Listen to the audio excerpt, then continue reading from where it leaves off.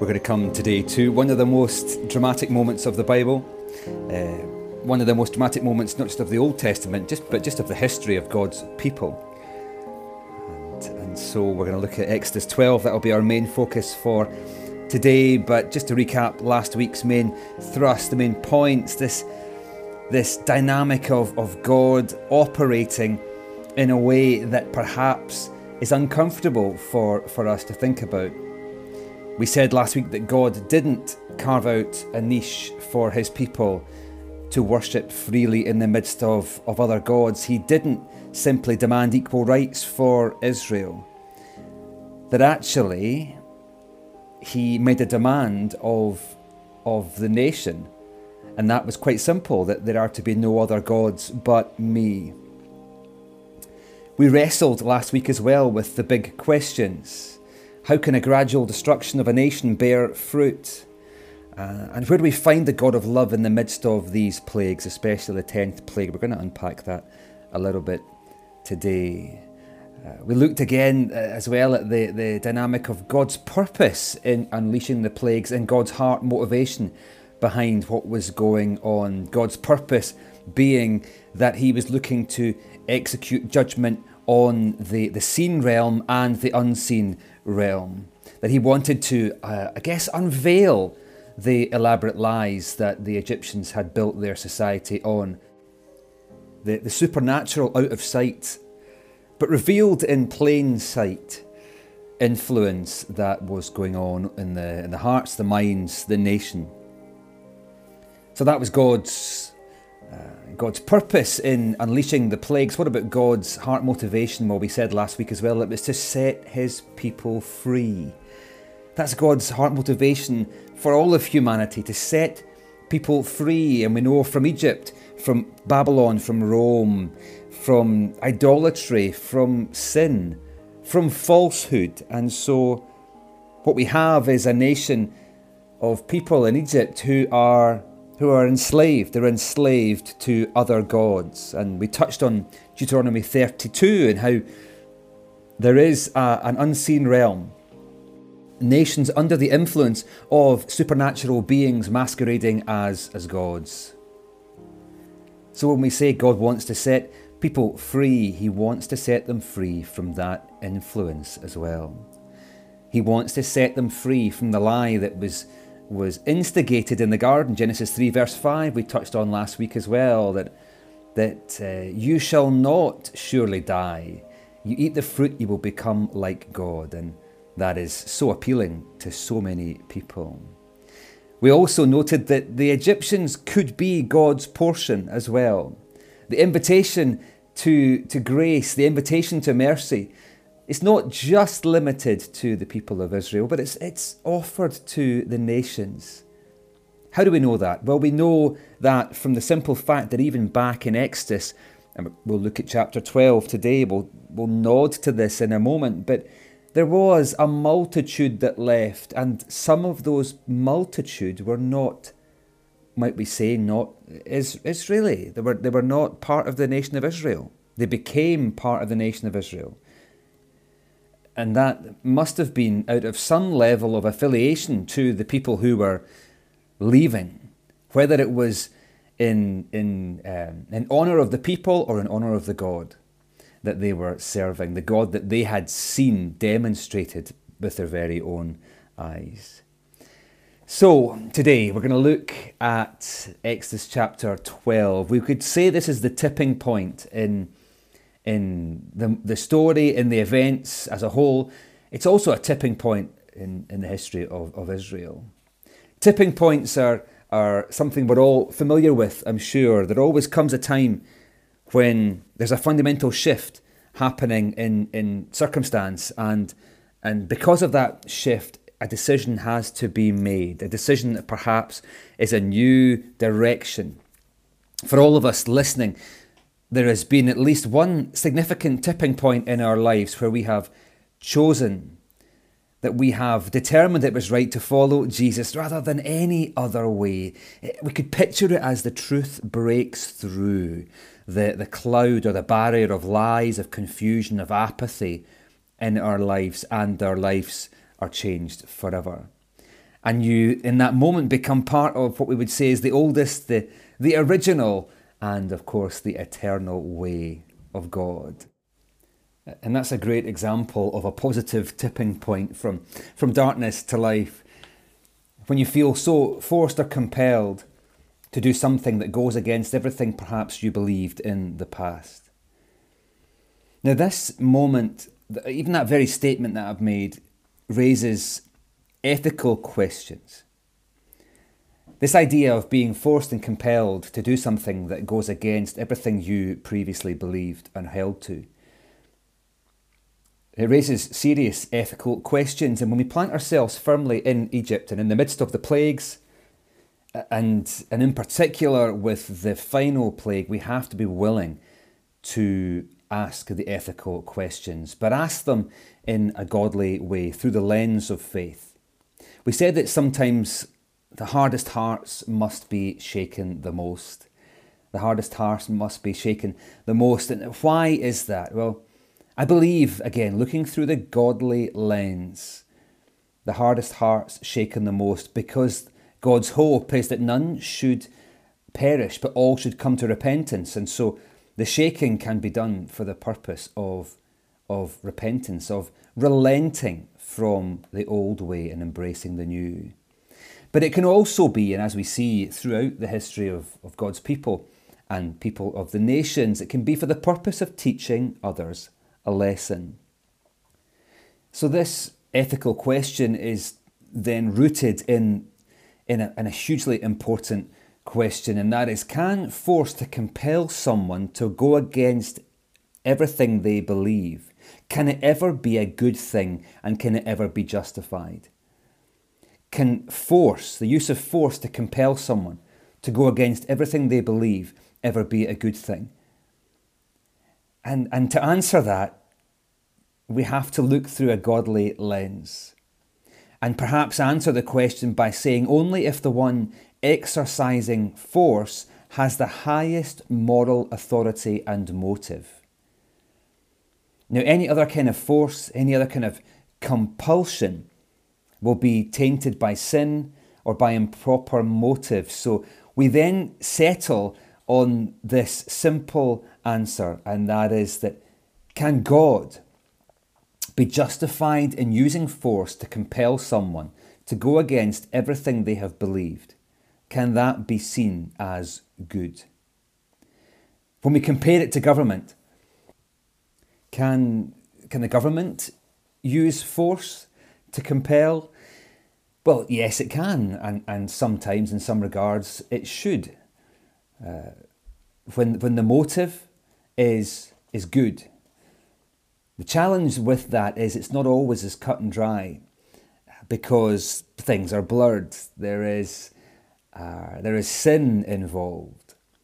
The motive of some might be perceived as pure, but actually the impact on others might be perceived as inappropriate. So it's not a simple question to answer when we think about on the ground in amongst the midst of a fallen humanity, but can God use force to compel those to go against what they previously believed? And is it justified? And I would propose that the answer to that is it is justified simply because he is absolutely just. That God, because of who he is, because he is absolutely good and has absolute perfect motive, is justified in using force to compel those who are not living as he would desire or determine. He can compel them to change direction. What we see on the ground in Egypt, the seen reality, is actually and we mentioned this last week, is actually the outworking of what's going on in the unseen realm. The people on the ground are simply choosing which side of the heavenly battle to swear allegiance to. And so what we have is a nation established under the guide and rule of false gods that are being manipulated or are a front for the angelic realm, the fallen angelic realm, the fallen angelic dynamic that is perpetuating the Genesis 3 verse 5 deception out on the ground. The people on the ground simply are choosing to swear allegiance to that side in a heavenly battle. And just to add in that's why there has to be grace as we walk out our faith in the midst of the world, because a lot of people don't realise that they're actually swearing allegiance to a heavenly unseen reality.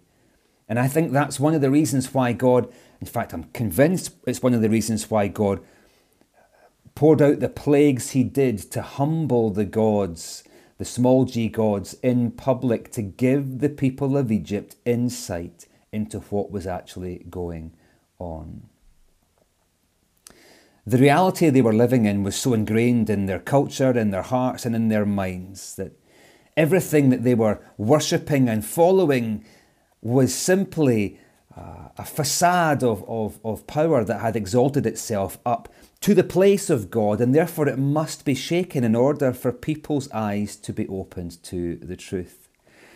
And what we see in Egypt is the more these things are shaken, the more the people dig in, the more they reject, the more, therefore, things have to escalate to this tipping point that we touched on.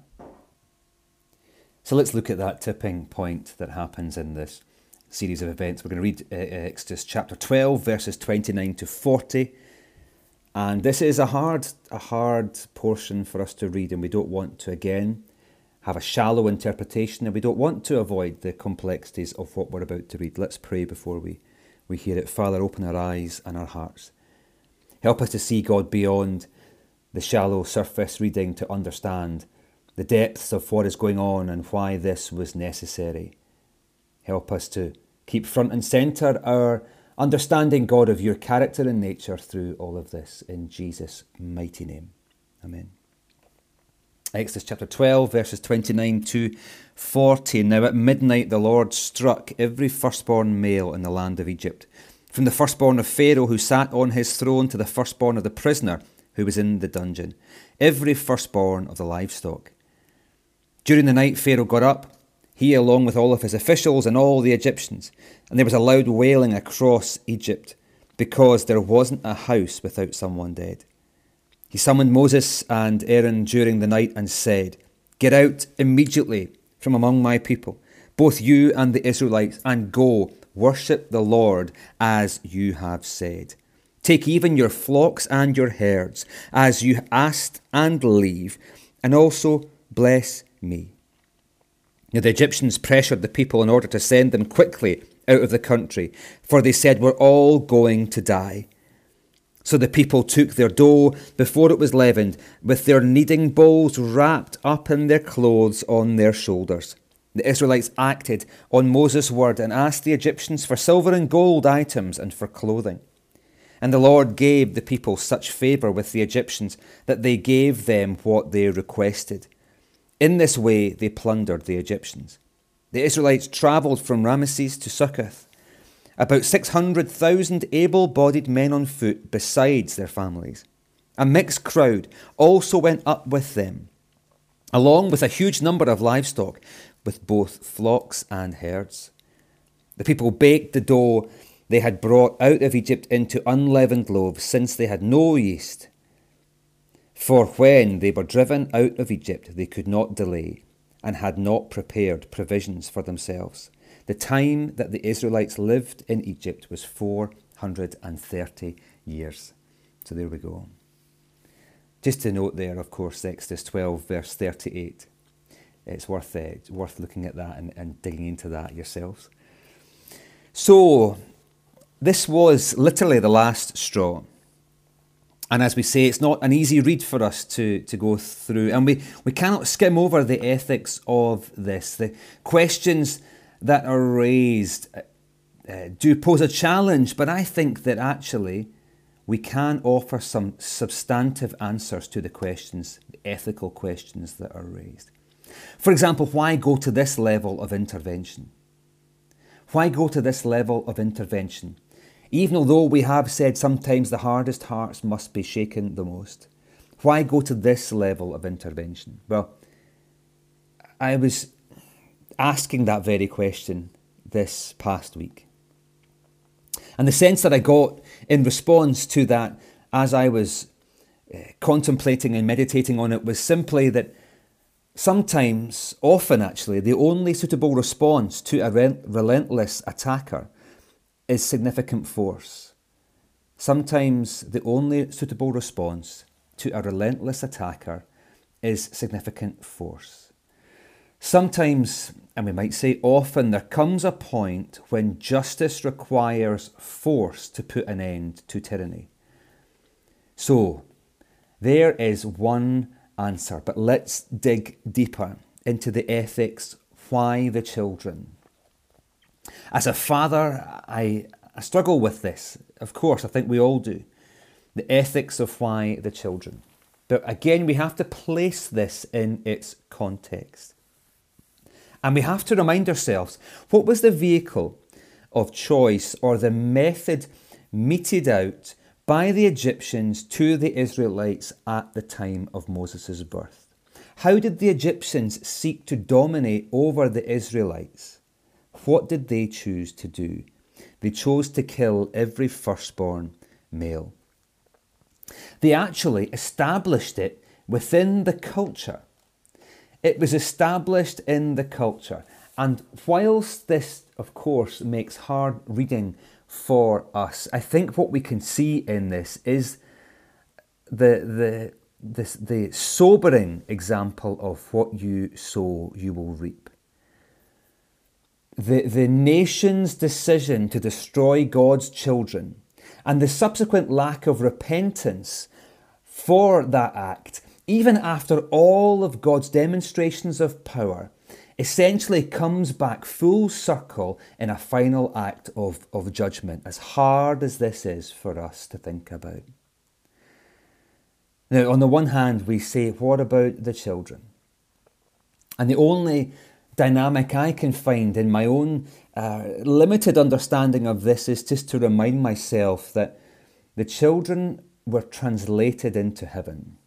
The children were taken before the throne of God. The children, in essence, were innocent. They were innocent in the sense that they had not wronged. Now, I believe that we're all born into sin. I do believe that. I believe that we're all born with the incapacity to save ourselves, the lack of capacity to save ourselves. But I do believe also that because God is a just God, that if people are not able to or have the capacity to respond to God's reality through creation, Romans 1, the testifying of nature, and of course to responding to Christ, I believe that there is room in the heart of God to welcome children into heaven. And that was certainly very, very firm in Jewish thought as well. And I'm confident of that. So the children, in essence, really were translated into heaven and spared from a life in a nation of false worship. But we could also extend the question, why not just limit this to Pharaoh's household? It did say that it was Pharaoh's household. It was people beyond Pharaoh's household, his officials, down even to the people who were in prison. It impacted the whole nation. Why did it impact the whole nation? Well, we could argue that judgment can and will fall on a nation that is complicit in evil. How was the nation of Egypt complicit in the evil that was meted out towards the Israelites at the time of Moses' birth? Well, what we see is that the nation participated in the evil. They participated in the evil. They were complicit in it, either through active participation or passive participation. Because you can actively involve yourself in evil, or you can be willfully ignorant and turn a blind eye to evil and therefore be complicit in it as well. I watched a documentary recently on the Holocaust, and it was a fascinating documentary on the people who were escorted from their homes into the concentration camps across various parts of Europe. And what we see in this is that neighbours, German neighbours who were one day friendly with their Jewish neighbours, all of a sudden it was like a switch was flicked, and all of a sudden they were complicit in their rejection of the Jewish people, their persecution of the Jewish people through either rejection or through, we might even say, through omission, through not acting justly. Just because the government tells you to do something does not mean that you should do it. If the government, Romans 13, we touched on this a number of months ago, the government is put in place as a principle by God to establish righteousness. Who defines righteousness? God defines righteousness. If the government acts unjustly, we are not, as people of faith, not compelled to engage in injustice just because the government said so. And so what happened in Egypt is what happened in Nazi Germany and in parts of Europe. People either were complicit because they participated, or they were complicit because they were choosing to be willfully ignorant or turning a blind eye. So why did it impact the whole nation? Because ultimately the whole nation was guilty. Let's reread verses 31 and 30. This is 32. This is Pharaoh speaking here. He summoned Moses to Aaron during the night and said, "Get out immediately from among my people, both you and the Israelites, and go worship the Lord as you have said. Take even your flocks and your herds as you asked, and leave, and also bless me." Finally, the hardest heart has been humbled the most. What we have here is a point of resignation. Everything that Pharaoh has refused to give in on, letting them go. He suggested that the men could go, but the women should stay.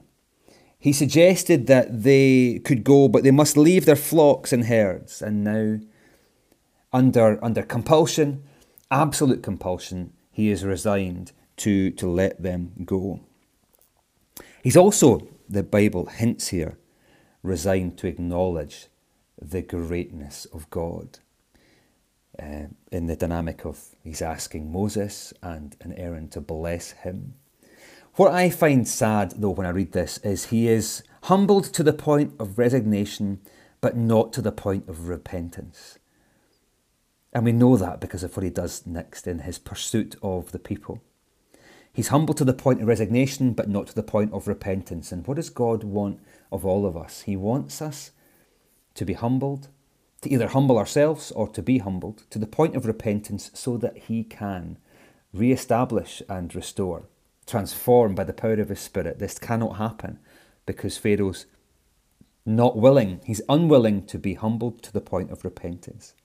What we see in this is that God is victorious. God's people are free. But the cost was great to those who rejected God. The cost was great to those who dishonoured God's people. But to those who let God be Lord, what we have here is deliverance. What is God's motivation, his heart motivation behind the plagues, is to set his people free. And that has been achieved, sadly, at great cost. But we have to say that what had to be done was done for the sake of God's people. There's a reason why this is one of the most significant moments in Israel's history, and why it is recounted more than any other throughout the centuries and millennia that followed. When we look throughout the Old Testament from here on, right up to Malachi, we see that this constant repetition of pointing back to this very moment, the most significant moment. And why is it the most significant moment? Well, it is so because it is a declaration. We might say it's the first declaration to the whole world that God is superior, that God's people, because of the God of heaven, will be victorious.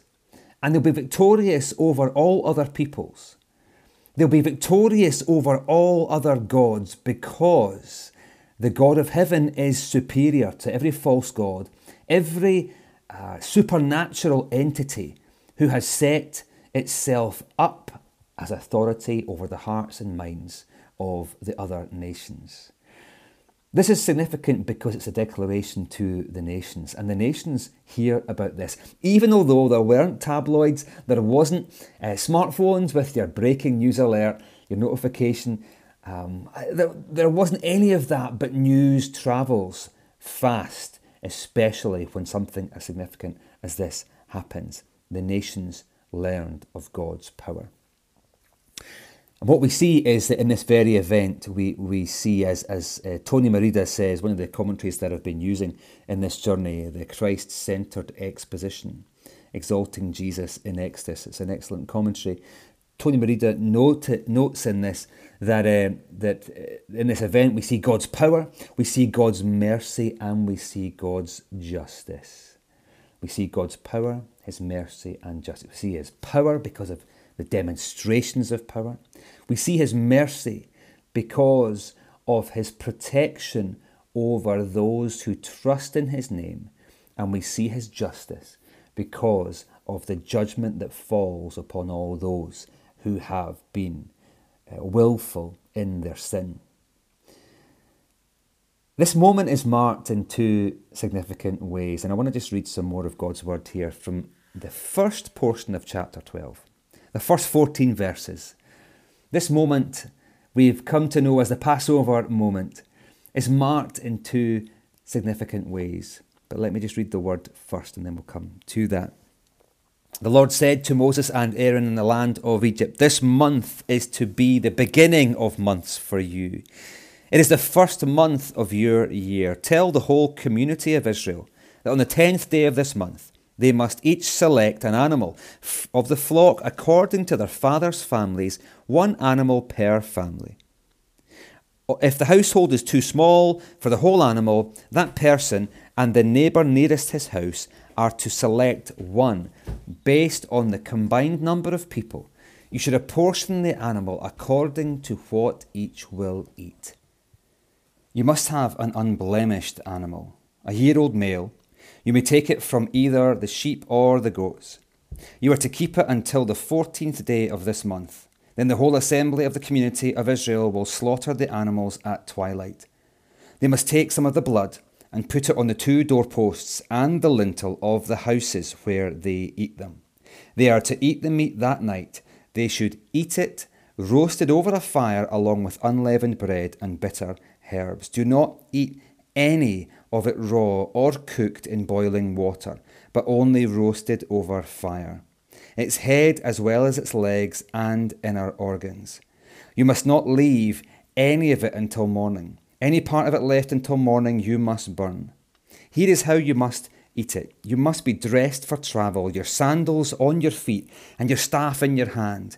You're to eat it in a hurry. It is the Lord's Passover. I will pass through the land of Egypt on that night and strike every firstborn male in the land of Egypt, both people and animals. I am the Lord. I will execute judgments against all the gods of Egypt. The blood on the houses where you are staying will be a distinguishing mark for you. When I see the blood, I will pass over you. No plague will be among you to destroy you when I strike the land of Egypt. This day is to be a memorial for you, and you must celebrate it as a festival to the Lord. You are to celebrate it throughout your generations as a permanent statute. This moment is marked in two significant ways. The first is that the calendar is reset. This moment becomes the defining moment in the birth of a nation. We also see that the Passover meal is instituted, that there is a celebration, a feast, a festival, purposed to tell the story of this moment,